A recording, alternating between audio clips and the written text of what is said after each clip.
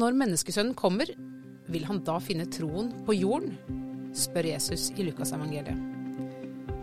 Alle tall peker nedover for den norske kirke. Hva skal folkekirka tenke om seg selv og sin egen betydning når folket ikke kommer? Du hører på podcasten Dokka fra Vårt Land. Jeg heter Åste Dokka, og dagens gjest er Aud Irene Svartvassmo. Og hun er ledende sykehusprest ved Diakonhjemmet sykehus i Oslo og spaltist i Vårt Land. Velkommen, Aud Irene. Takk. Du, vi skal snakke i dag om Den norske kirke og kirkas selvforståelse i nåtid og fremtid, og med bakgrunn i noe du har skrevet i Vårt Land, men også litt løsrevet fra det. Men først, før vi kommer dit, så vil jeg spørre deg om det som jeg spør gjestene om for tida. Og det er om du kan fortelle noe som gleder deg, og noe som plager deg ved kristendom. Det trenger ikke være det beste og det verste, men det kan være noe som du tenker på nå, eller har tenkt mye på før. Nei, helst noe du tenker på nå. Jeg tror at det beste med kristendom for meg er nåden. Og det å få lov til å bære den ut til folk. Og så er det kanskje det vanskeligste også. Synes ofte at det er vanskelig å kommunisere nåden på en måte som gjør at den blir tatt imot på et vis. Det er så veldig mye i vår kultur som handler om at vi skal fortjene og gjøre oss fortjent til. Den klassiske fra sørgesamtalen, synes jeg, fra min tid hvor jeg drev mye med det, det var den hvis ikke han kommer til himmelen, da er det ingen som kommer til himmelen, fordi han har vært så snill. Det var ikke noe vondt i han, og alt var liksom bare fint med han. Og det å da sitte og tenke at ja, men det er vel ikke det det handler om. I hvert fall er det ikke det det handler om for meg i bunn og grunn, da. Det synes jeg kan være litt sånn krevende. Ikke så lett å nå igjennom til folkekirkeligheten med noe som er helt ufortjent. At uansett hvor ille det mennesket har vært, så er det ikke det til syvende og sist det handler om, tenker jeg da. Og det som er det vanskeligste, det synes jeg er dette eksklusive med kristendommen. One way, Jesus. Det synes jeg er utrolig vanskelig å komme til rette med, og kommer ikke til å rette med. Ingen kommer til Faderen uten meg? Nei, den sliter jeg med, og tror kanskje jeg bare egentlig har valgt å ikke forholde meg til det. Men nå har vi blitt nysgjerrige.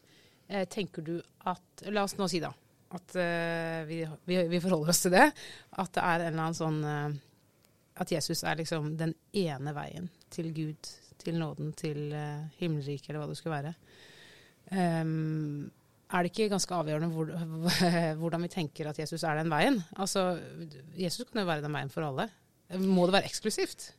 Nei, og det må nok ikke det, men det er på en måte det jeg har fått inn med morsmelken, sånn at det er nok krevende å utvide den veien og tenke større om den, men det er kanskje det som er veien til å komme til rette med det, da, hvis man kan i det hele tatt komme til rette med det.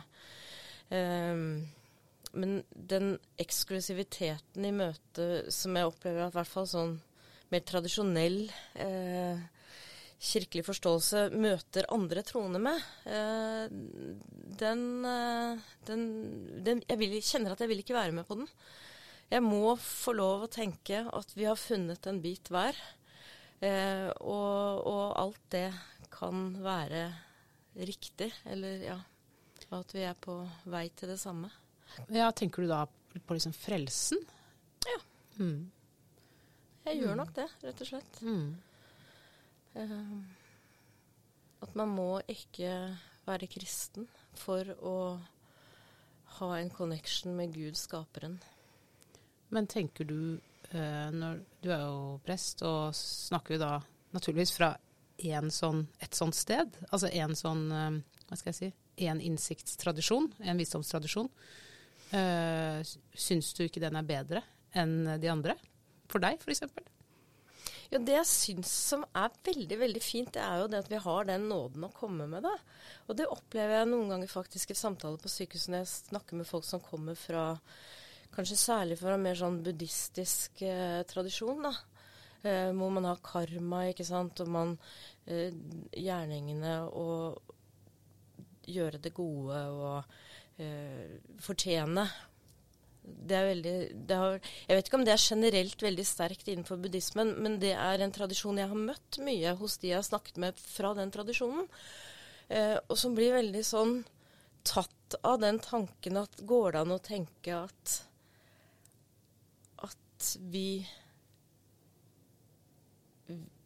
vi er gode nok som vi er, liksom, i den nåden, da. Altså det er et ukjent konsept på et vis, som jeg synes er fint å kunne by på. Så kan jo den andre ta det eller ikke ta det, men hvis de spør meg, så sier jeg det er noe av det som jeg synes er utrolig fint i den tradisjonen jeg selv står i. Ja. Men når du sa at du synes det er vanskelig å komme igjennom med det, altså det er vanskelig for folk, det betyr at du opplever kanskje at folk ikke helt klarer å ta det til seg da, eller?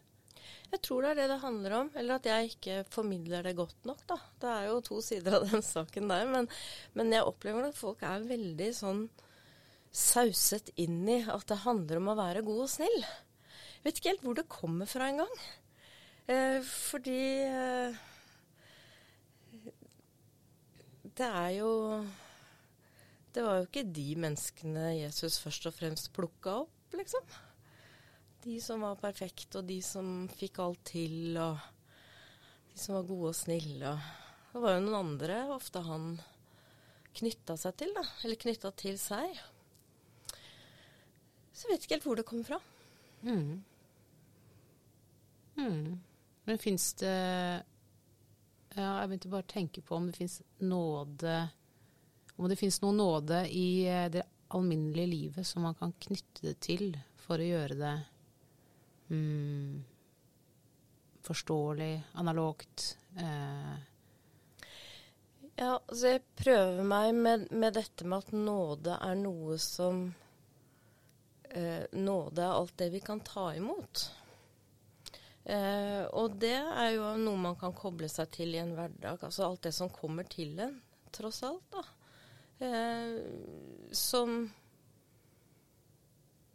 Som jo ofte er, eller kan være helt ufortjent, og likevel får jeg ta imot det av kjærlighet og godhet og mat på bordet og altså sånne helt basale ting. Kanskje det nærmeste jeg kommer å koble det på noe som gir litt sånn mer bilder da, på det. Gir det mening? Ja, det gir mening. Så tenkte jeg på hvordan nåden fungerer for deg. Hvordan kjenner du behovet? Altså for en ting er jo når man skal si det til andre, men det har jo ofte noe med en selv å gjøre når det er noe som er viktig for en. Hva tenker du at det er? Er det bare mat på bordet for deg, eller er det også noe annet? Det er ikke bare med mat på bordet. Det er jo ikke bare. Det kan jo være veldig, veldig viktig, selvfølgelig. Men for oss så er jo det ofte en selvfølge i vår del av verden. Jeg tror det handler om å bli... ja, det handler om mer enn den hverdagen for meg. Det handler om noe større som hele livet mitt hviler i. Jeg tror det gir meg mot på et vis. At går det litt galt, så er det noe som holder meg, på en måte. Noe som bærer. Men har du kommet dit i din åndelige vekst at du kan tenke sånn, ok, der gjorde jeg noe som faktisk ikke var bra. Der sa jeg noe til en som faktisk var ganske sårende, eller hva det måtte være da, som er dine sånne ting som du gjør. Og at du kan liksom, at du kan ha nåde for deg selv på en måte. At du kan klare å riste det av deg. Jeg jobber med det. Jeg tror kanskje det er et livslangt prosjekt. Og så vet jeg ikke om det alltid er så riktig å riste det av, men fordi jeg tror jo at det kan være veldig viktig med oppgjør her og nå, og at det er viktig for meg hvis jeg har tråkket skikkelig ut i det, å gå tilbake og være modig nok til det, da, og gå tilbake og si at dette var ugreit, jeg beklager og sånn. Men jeg kan ha veldig mye av den kverningen i etterkant. Og det er mulig den har blitt litt mindre med årene, at jeg er blitt litt flinkere. Kanskje jeg har litt sånn mentale teknikker på å liksom få rydda det litt ut av kroppen og hodet, men jeg er ikke fri for det, nei. Ja, det sier vel noe om at nåden er vanskelig å ta imot for deg også, rett og slett. Det er det. For meg selv, ja. For deg selv. Ja, vi skal jo snakke litt om andre ting i dag også. Og utgangspunktet for denne samtalen er noe du skrev i Vårt Land for noen uker siden. Kirken Quo Vadis, tror jeg det var, altså hvor går kirka? Og der sier du i ingressen din, på samme vis som ikke alle skal lese Bibelen, som han sa, den nye biskop, bonden i Hamar, skal vel ikke alle gå i kirken heller. Og du er jo prest, synes du ikke at alle skal gå i kirka? Nei, jeg tror i hvert fall ikke at kirken er for alle. Altså at alle vil ha nytte og glede av å fysisk gå i kirken. Så kan man jo alltid snakke om kirken som noe mye mer enn en gudstjeneste eller et menighetsliv som leves innenfor et geografisk område. Men jeg tenker det, jeg står for det. Jeg tror det passer for noen, og ikke for alle. Og jeg tror ikke det er avgjørende for saligheten at folk går i kirken. Så har vi jo rigget oss sånn at det er jo faktisk ikke plass til at alle kan gå i kirken heller. Det skulle jo sett interessant ut, liksom. Det er jo ikke sånn det er, og sånn har det vel knapt nok vært noen gang, liksom. Er det 10% av songene som skulle få plass da de hadde den normen? Ja, noe sånt. Ikke sant. Men burde det være sånn? Altså, burde det vært for alle? Altså, er dette liksom en svakhet med kirka sånn som den ser ut nå? Og dersom vi hadde vært litt flinkere til å drive på, så hadde det vært noe for alle? Eller er det bare grunnleggende sett ikke for alle? Du stiller jo et vanskelig spørsmål, da, fordi at hvis man skal være helt sånn i det ideelle, så kanskje det hadde vært fint. Kanskje det hadde vært fint om alle mennesker hadde vært kristne, hatt tilknytning til en eller annen form for fellesskap rundt det. Jeg synes bare det er så helt umulig å tenke meg det, liksom. Jeg treffer så mye forskjellige folk i jobben min, og det gjør vi vel alle, som er på så utrolig forskjellig sted. Mange som veldig tydelig uttrykker at dette trenger de ikke i livet sitt. Og skal jeg da tenke at de burde trenge det? Det blir veldig feil for meg.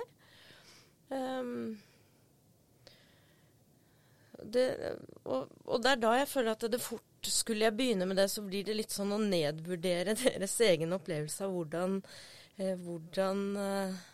livet deres er, og hva som gir mening for dem, og hva de legger vekt på.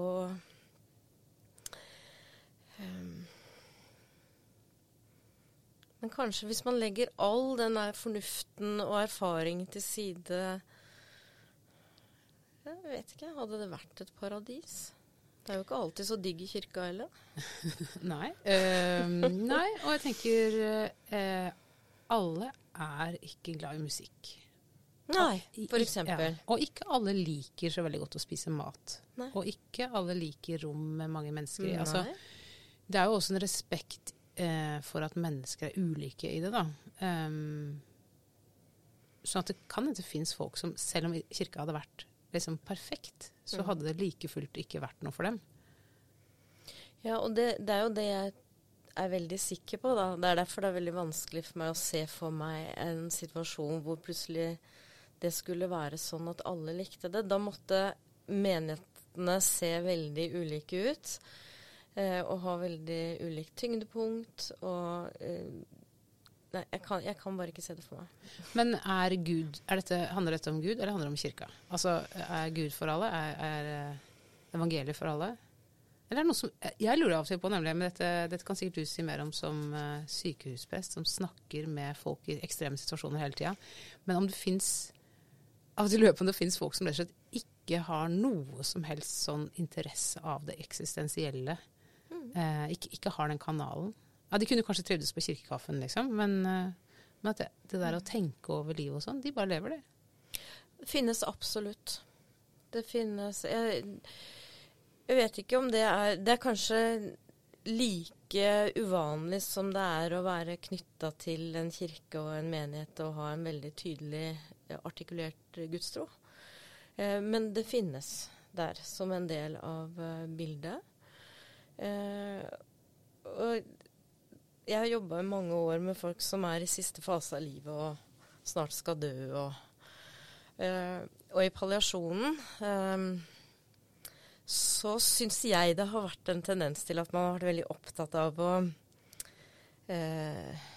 snakke. Vi må snakke om det eksistensielle. Liksom. Vi må snakke om det å skulle dø, og det er en svær ting. Og så erfarte jeg ganske fort, tett på mennesker som skal dø, at man dør omtrent sånn som man har levd. Og det er virkelig ikke alle som har brydd seg om disse tingene i livet sitt. Og svært mange av de bryr seg heller ikke om det når de skal dø. De har kanskje en helt avklart altså enten har de ikke tenkt på det i det hele tatt, og tenker det som skjer, det skjer, hvis det skjer noe.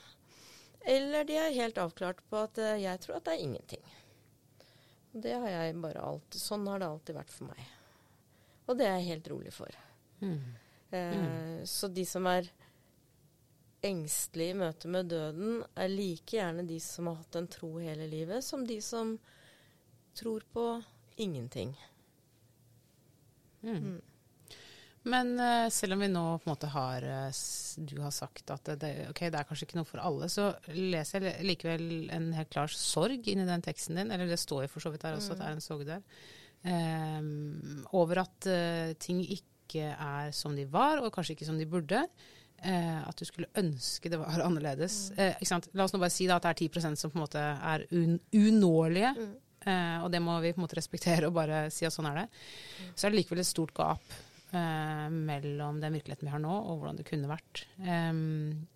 Og det å liksom være sånn kirkemenneske da, som du er, og jeg er, og sikkert mange som hører på her, og så ta det inn over seg.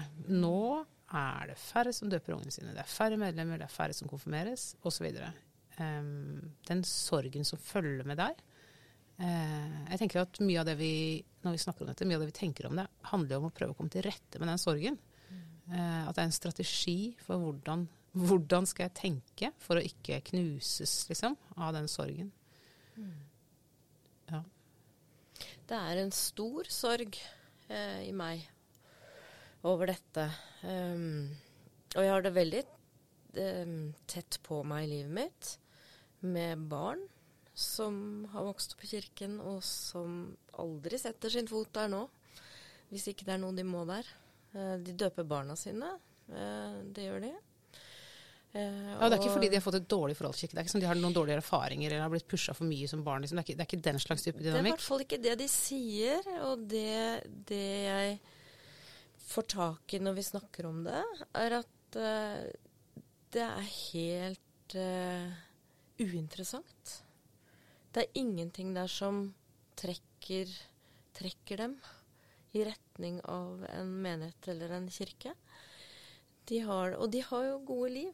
Altså de har alt de trenger. De har funnet kjærligheten, og de har barn, og de har jobber som er interessante. Og jeg tror ikke de opplever at de mangler noe.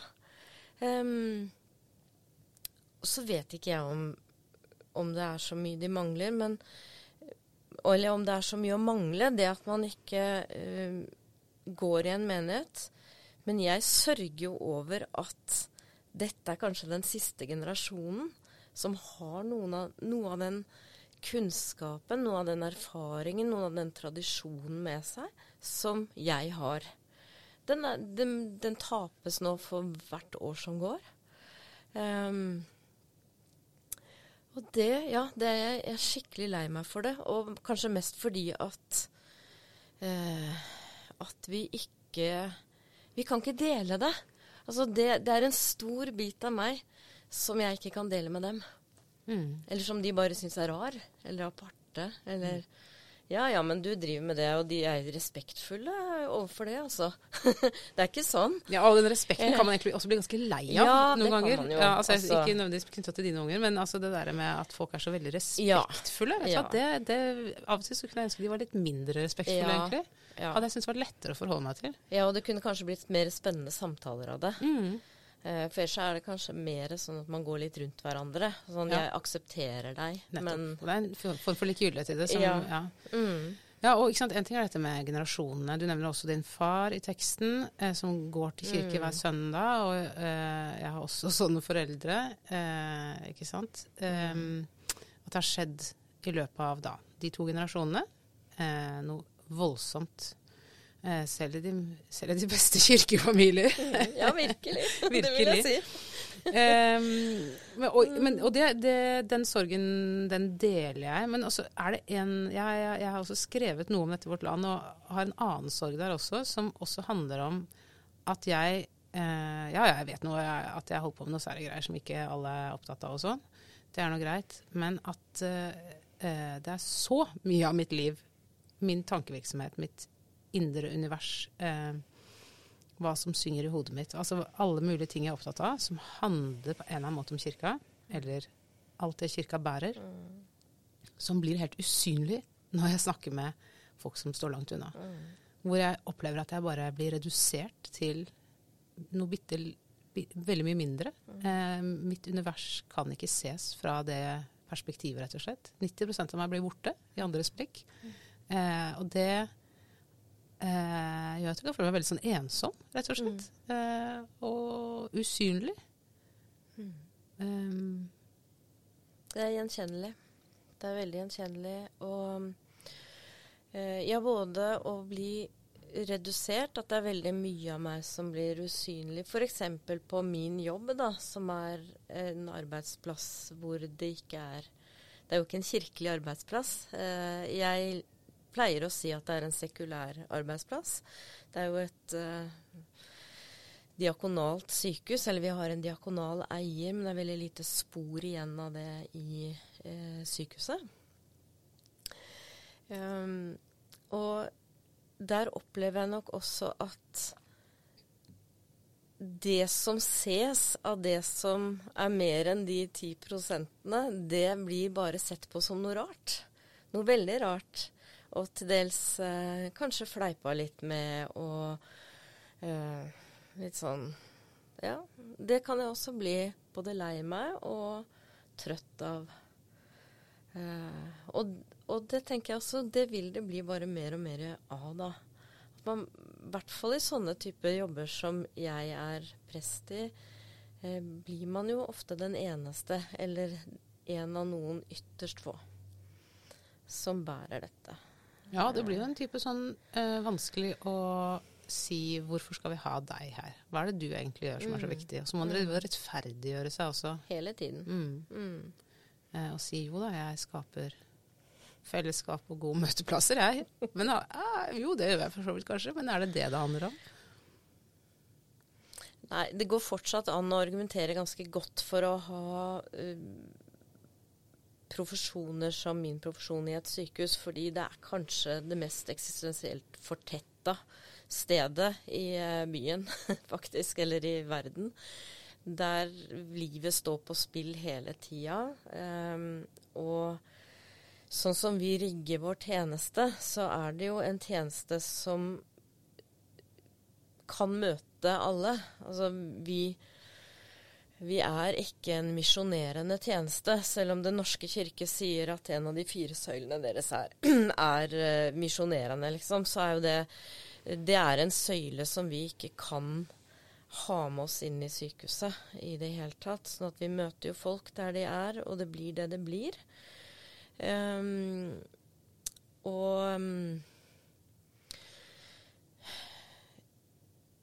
Det er faktisk ikke... Jeg syns de siste årene at det har vært mindre sånn problematisering av at vi skal finnes der. Så gjør vi også en del hos oss, diakonale tjenester, og de er jo veldig lett å argumentere for. Så det på en måte noe alle skjønner, selv om ikke alle, eller egentlig veldig få, vet hva diakoni og en diakon så det noe som likevel, det viser seg i praksis, ikke sant? I praktiske handlinger med at vi har sigaretter på lur når noen måtte reise i høy og hast og ikke ha penger og ikke ha røyk.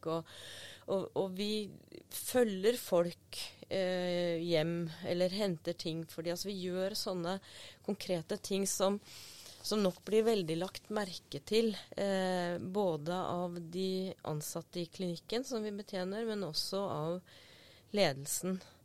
Du kan si på en måte blir det litt olje i maskineriet også. Human touch. Ja.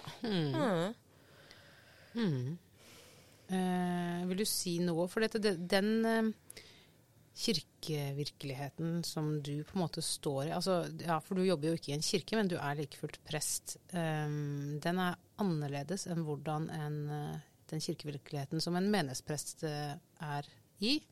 Og jeg vet ikke i hvilken grad du tenker at det du gjør på en eller annen måte kirkelig, eller om det kristent, vel kanskje lett å si at det men hvordan trer det kirka fram på en måte i ditt arbeid, på din arbeidsplass? Eller hva det du gjør, helt sånn konkret, når du har sagt at du kan hente sigaretter til folk og sånn, og jeg vet at sykehusprester driver mye sånn debriefing og trening, etisk trening og sånn med andre ansatte grupper, men hvis du skal si på de tingene som mer sånn klassiske i presteoppgave, hva du gjør? For det første så har jo vi fortsatt søndagsgudstjenester hos oss hver eneste søndag og helligdager. Og det kjempeviktig for meg. Og det en del av det som gjør det veldig konkret å være kirke på sykehuset. Det viktig for meg som prest. Det tvinger meg til å holde fast i teologien min. Jeg må følge med i kirkeåret. Jeg må lese prekentekstene hver uke. Selv om vi deler på det, så har vi også et tekstfellesskap. Vi har et sted å ta inn det vi gjør ute i klinikken. Det et bankende hjerte, tenker jeg, i sykehuset, og så det kanskje ikke så mange andre enn oss som vet, eller som bryr seg om det i hvert fall. De vet nok om det, men det ikke så viktig for nødvendigvis for en hvilken som helst ansatt hos oss. Kanskje det viktig for noen av pasienten, det tror jeg. Og det viktig på et eller annet sånn mer overordnet nivå at her skjer det gudstjeneste. Det skjer liturgi. Det bes, det synges, det forvaltes sakramenter. Og jeg vet at det litt mer uvanlig nå på sykehus rundt omkring. Så det kunne være spennende å snakke med andre sykehusprester hva de tenker om det, men for meg dette en kjempeviktig del. Selv om det bare 1,5 time hver søndag at dette skjer. Og så har vi jo dette kirkerommet, som veldig sentralt plassert hos oss, som brukt døgnet rundt, hvor det mulig å tenne lys, det mulig å skrive bønnelapper, man kan legge stein ved et krusifiks, man kan bare selvfølgelig være i stillheten i det rommet, og det en sånn helt konkret ting. Det finnes et sånt rom. Det brukes, jeg må si virkelig, overraskende mye. 10-20, noen ganger 30 bønnelapper i løpet av en uke. Hvor noen veldig tradisjonelt kristelige i henvendelsen. Noen rett og slett sånne meldinger til oss. Altså, kjære prest, be for meg. Og andre jo mer, hva skal man si, fra andre tradisjoner da. Helt tydelig, men som har kjent at her kan jeg henvende meg, her kan jeg legge igjen mitt eksistensielle håp, frykt, glede, ja. Så det jo det som knyttet til det rommet, som veldig konkret. Og så det jo det som skjer i samtalene. Som, for en av de tingene som jeg ofte får spørsmål om, jo hva forskjellen på en psykolog og en prestesamtale. Ja, ikke sant? Og så det jo ikke sikkert at det nødvendigvis så kjempestor forskjell på det, fordi begge deler, altså det ene terapi, det andre sjelesorg. Men det sier ikke så veldig mye, fordi sjelesorgsamtalen ligner veldig på den terapeutiske samtalen, og sjelesorgsamtalen har jo også helst et terapeutisk sikte. Altså vi vil jo noe med den samtalen, vi ønsker jo at det skal være til hjelp på en eller annen måte for den vi møter. Så det Ja, men de skriver jo ikke epikriser og setter diagnoser. Nei, så det en forskjell. Og skal behandle noen i et forløp, liksom. Det en helt klar forskjell. Det hender vi skriver, men da skriver vi bare helt kort for å dokumentere at vi har vært der. Men nå mistet jeg litt tråden. Ja, forskjellen på psykologen og presten. Men det jeg vet, og har fått høre en del ganger, da, det jo at mange av disse klassiske terapeutene kan misunne oss den ekstra verktøykassa vi har som prester, som nettopp handler om, ikke sant, at vi vi skolert og tør å snakke om sånne ting som ikke har noen svar, sånne ting som ikke kan fikses. Det heller ingen forventninger til oss at vi skal fikse det. Sånn at der vi kanskje også litt, kan være litt løsere i skuldrene. Vi kan be, lysvelsignelsen. Vi kan gå og tenne lys etter en samtale. Jeg blitt mye mer modig med åra på å tilby det. Og det kommer kanskje også litt med erfaring på å lese mennesker, lese situasjoner, at jeg blitt modigere til å spørre, og funnet måter å spørre på som åpne nok til at jeg ikke liksom invaderer noen, men ofte så synes jeg at responsen ja, gjør det, takk, det vil være veldig godt å tenke på. Og da står det lys og brenner der i kveld, ja. Og tenn gjerne ett for sønnen min også, ikke sant? Så vi har rett og slett mer å spille på, og større frihet. Ja, og en ting som jeg har tenkt på selv i de periodene hvor jeg har drevet sjelesorg litt mer, eller for å være helt konkret, når jeg jobbet som prest og hatt sjelesorg, det at dette kan jo ikke jeg vite, fordi det jeg som presten, men jeg tror, ut fra når jeg møter prester og så videre, og også hvordan jeg opplever meg møtt da, at en prest også i seg selv et symbol på en måte, altså bærer av et eller annet. Og at hvis jeg da kommer til deg, altså du presten og jeg vil snakke med deg, så har jeg allerede et sånt bilde av hva du bærer med deg dit, og hvem du og hva du kan romme, som noe annet, rett og slett, enn hva en psykolog bærer med seg. Altså, en psykolog bærer også med seg en rolle, selvfølgelig, men jeg tror presterollen av og til nesten litt magisk.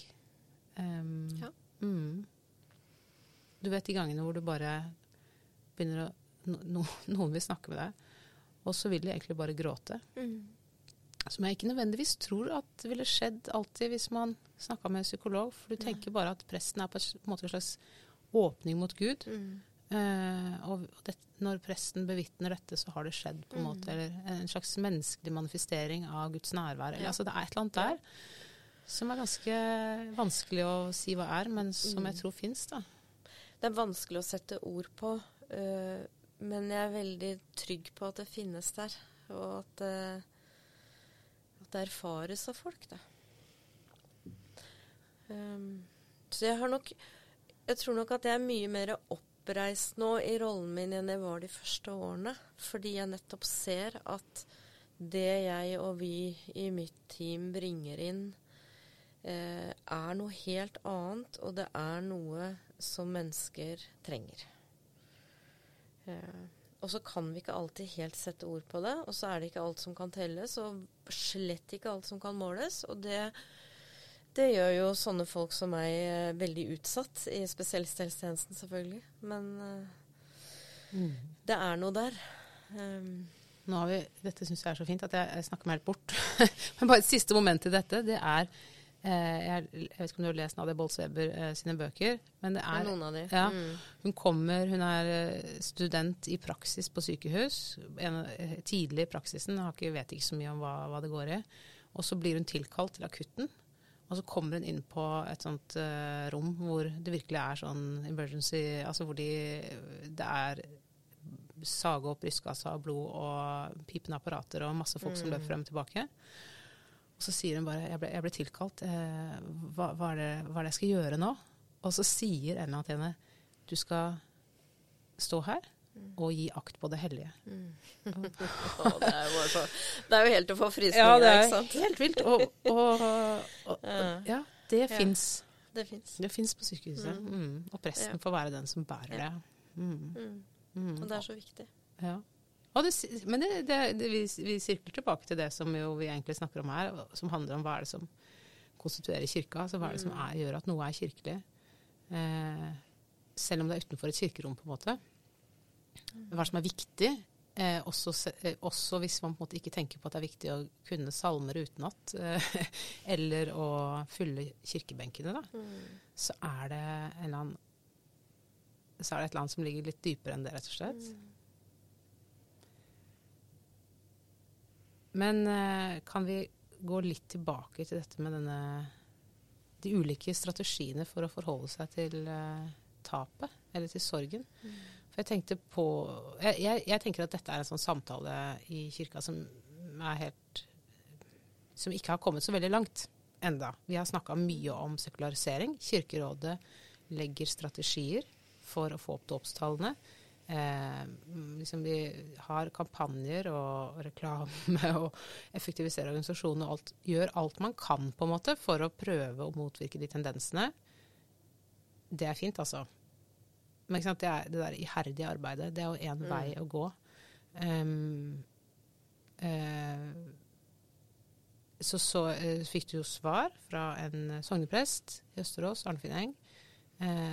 Og sånn som jeg leser det han skriver, så det å si at dette ikke helt saksvarende. Altså dette bildet som tegnes opp, det ikke sånn jeg kjenner det. Dette ikke min virkelighet. Folk vil faktisk komme i kirka. Folk som sekulære, de egentlig mottagelige. Jeg tenker det også på en måte en form for strategi. Ikke sikkert det kan godt hende at det stemmer med hvordan han erfarer det. Men du nevner jo selv et eller annet med gudstjenestene i Den norske kirke. At du blir ikke nødvendigvis glad av å gå i kirka. Det noe med gudstjenestene? Og det ble jeg også veldig sorgfull over, da. Ja. Fordi jeg skulle så inderlig ønske at jeg virkelig lengtet etter å komme i kirken. Og jeg har gjort det før, i min ungdom.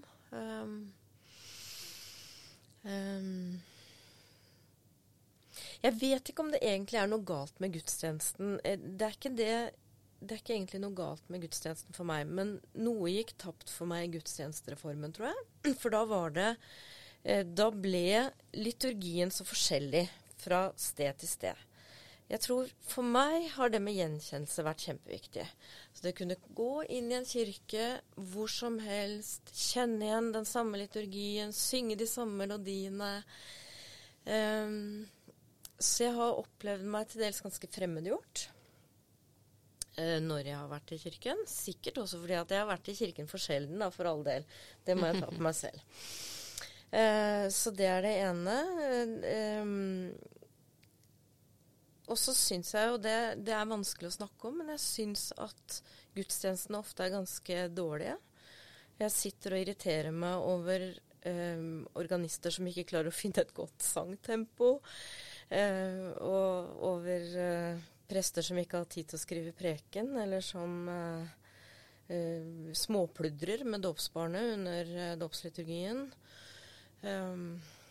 For å være litt konkret, da. Altså det det som jeg kaller for litt dårlig håndverk, da. Og ting man legger seg til sikkert, etter at man ferdig som prest, ferdigutdannet, finner sin egen stil, og så synes jeg kanskje at det ofte litt for mye sin egen stil, da. og blir forstyrrende for meg. Og så det jo veldig lett, synes jeg, å harselere med alle disse rare påfunnene som kommer om pottergudstjenester og kjæledyrgudstjenester og ting og tang som man rigger for å liksom nå nye segment, da. Ja, for det også en strategi, ikke sant? Ja, helt klart en strategi, og det kan godt hende at det virker, og det kan godt hende at alt virker litt. Men mitt anliggende har kanskje først og fremst vært la oss snakke ærlig om det som skjer. Tallene peker én vei, og det nedover. Jeg et kirkebarn. Jeg går heller nesten aldri i kirken hvis ikke jeg har dårlig, og det mye den dårlige samvittigheten som sender meg dit når jeg først gjør det. Så jeg tenker, nå må jeg komme meg i kirken. Og det det ikke fordi noe i meg kjenner at det trenger jeg virkelig for livet mitt nå, men fordi nå det litt for lenge siden, ærlig talt. Du kan ikke bare være i kirken når du har gudstjeneste selv, liksom. Da blir det et eller annet rart med alt sammen. Selv om det jo for så vidt sant at det jo presten som har det gøyest på gudstjeneste, stort sett. Ja, det kanskje det, rett og slett. Jeg har det i hvert fall absolutt finest når jeg gjør ting selv. Men kan det bli, jeg så du skrev en gang på Facebook at det var en gudstjeneste hvor alt var så perfekt, at det også kan bli et problem? Ikke sant, sånn at jeg jo ikke så lett å tilfredsstille, og jeg skjønner det. Det vanskeligste sognebarnet. Jeg skjønner det, fordi det som, jeg tror ikke at det det perfekte jeg ute etter, men jeg tror jeg leiter etter noe som genuint på et eller annet vis. Det skal være ordentlig, det synes jeg. Men det trenger ikke å være perfekt, og hvis det blir for perfekt, så blir det glatt for meg. Og da når det meg ingen steder. Så jeg vil så gjerne at noen skal ville meg noe når jeg kommer til kirken. Jeg vil at presten skal stå foran der og virkelig ville meg noe når jeg har kommet dit en søndag formiddag. Og så vet jeg at rammene jo ikke sånn at det alltid lar seg gjøre. Det har med rammer å gjøre, og det har helt sikkert også med at vi jo forskjellige. Noen ting vi gode på, noe vi mindre gode på, og det blir fryktelig synlig, ikke sant? Vi på scenen der hele tiden. Veldig eksponert. Det ekstremt avslørende i forhold til mange andre yrker, hvor du kan gjemme deg mer bort. Og at det ikke gjør så mye at det her du kjempegod på å lage turnus, og så du ikke så god på å ringe inn vikarer, men det syns ikke så godt, ikke sant? Men for oss det så ekstremt nakent hele tiden. Ja, og det jo noe av det som også utrolig slitsomt med å være prest, jo den eksponeringen, hvor du blir veldig, veldig synlig. Må bære alle blikkene og forventningene. Og noen elsker det jo da. Heldigvis kanskje. Jo, men altså det finnes de som elsker deg. Jeg gjør ikke det, og jeg tror kanskje ikke det flertallet heller, men ja. Nei, ikke sant. Men det jo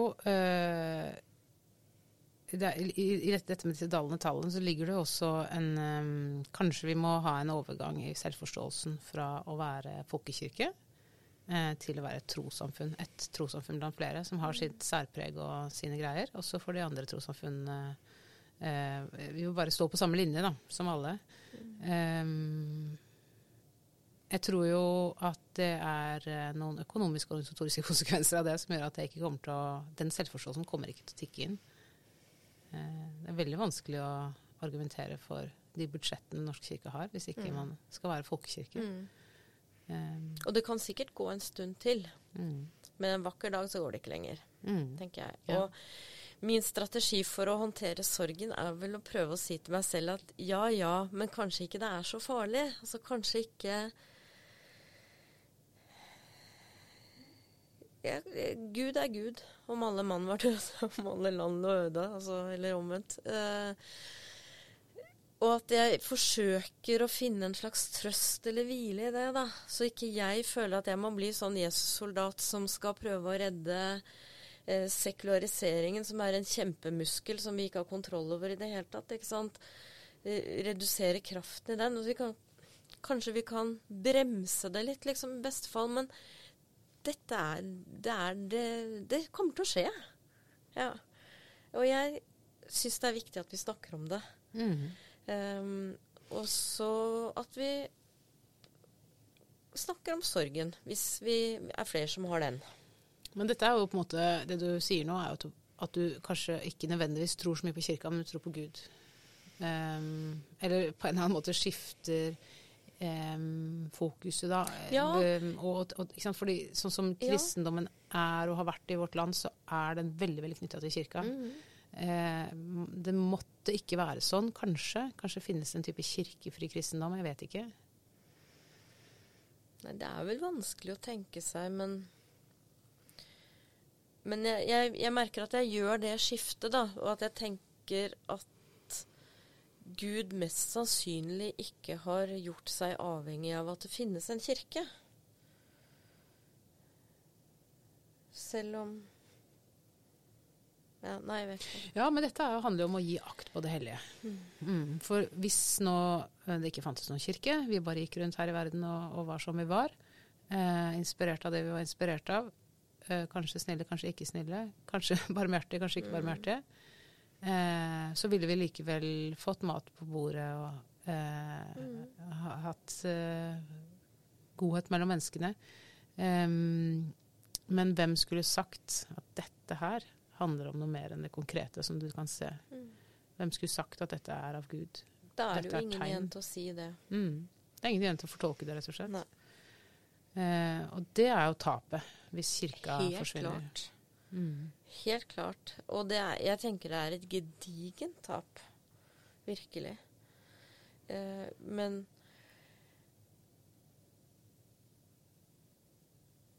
jeg tror altså at Gud fortsatt vil finnes. Det vil fortsatt finnes spor av Guds rike. Det vil finnes godhet. Det vil finnes kjærlighet. Det vil finnes gode liv.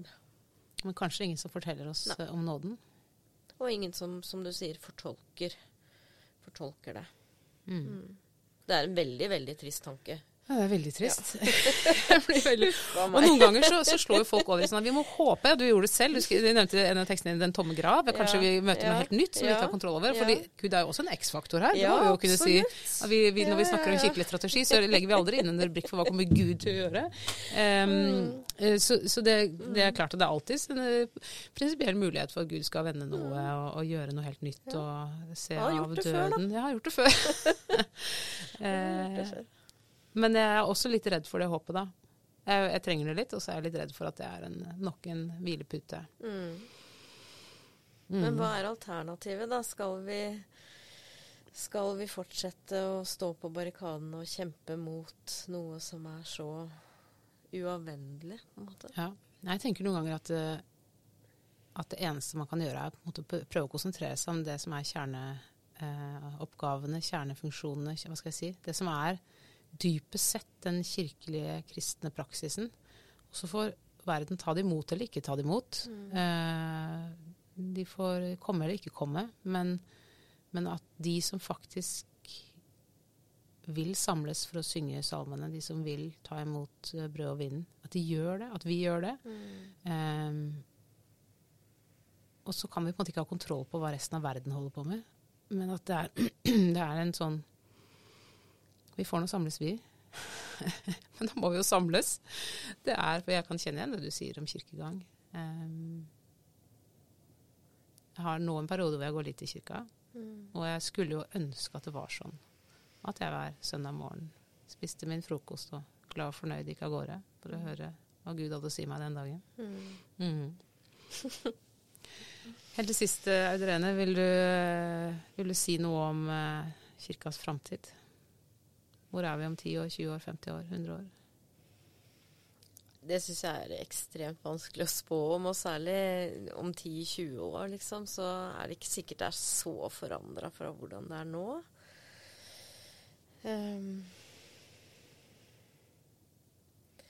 Og jeg tror jo ikke det er nært forestående heller at vi kommer til å gå i null, for å si det sånn. Det tror jeg ikke. Men jeg er nok litt pessimistisk med tanke på at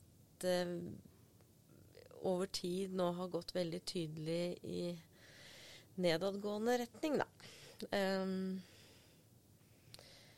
Så jeg tror kanskje om 10 år og 20 år at vi driver på med ganske mye av det samme som vi gjør nå, og at det er ildsjeler rundt omkring som tenker nytt og prøver nye ting og holder på. Og så tror jeg ikke at det kommer til å forandre så mye. Kanskje kommer det til å blomstre opp litt grann noen steder. Ser jo at de stedene som virkelig satser på kvalitet, de får jo til noe. De får fulle gudstjenester og folk som oppsøker dem, liksom, eller oppsøker kirkene, da. Men jeg lurer litt på om det er folk som ville gått til kirken uansett, og som bare liksom trekker dit fordi der er det fint å være, og om det egentlig skjer så mye, om det egentlig trekkes så mange nye til disse på en måte gåseøyne vellykkede gudstjenestefellesskapene, det vet jeg ikke. Det vet jeg alt for lite om. Men jeg tror jo at uansett så bør vi satse på kvalitet, da. Og satse på ting som er ordentlig, ikke jippoer og sånne påfunn, men legge stein på stein. og kanskje våge å være litt kjedelig, tenker jeg, altså. Være litt tradisjonelle. Hvorfor er det en del som går fra vår kirke til den katolske kirke? Det tror jeg kanskje handler litt om akkurat det, faktisk. En søken til noe som er mer bestandig. Mer tradisjonelt. Ja, og kanskje enda mer tydelig på at dette er noe annet enn det du får andre steder. Her er det noen helt bestemte markører. Her er det ting som rett og slett du ikke finner noen andre steder. Audrene, tusen takk for praten. Og du, lytter, har hørt på podcasten Vårt Land. Podcasten Dokka fra Vårt Land. Jeg heter Åste Dokka, og produsenten i dag har vært som vanlig Sondre Bjørndal. Og vi blir veldig glad hvis du setter en haug med stjerner på denne podcasten på spilleren din, og du kan også sende oss en e-post med forslag til en klok gjest du vet om. Ha en riktig fin dag.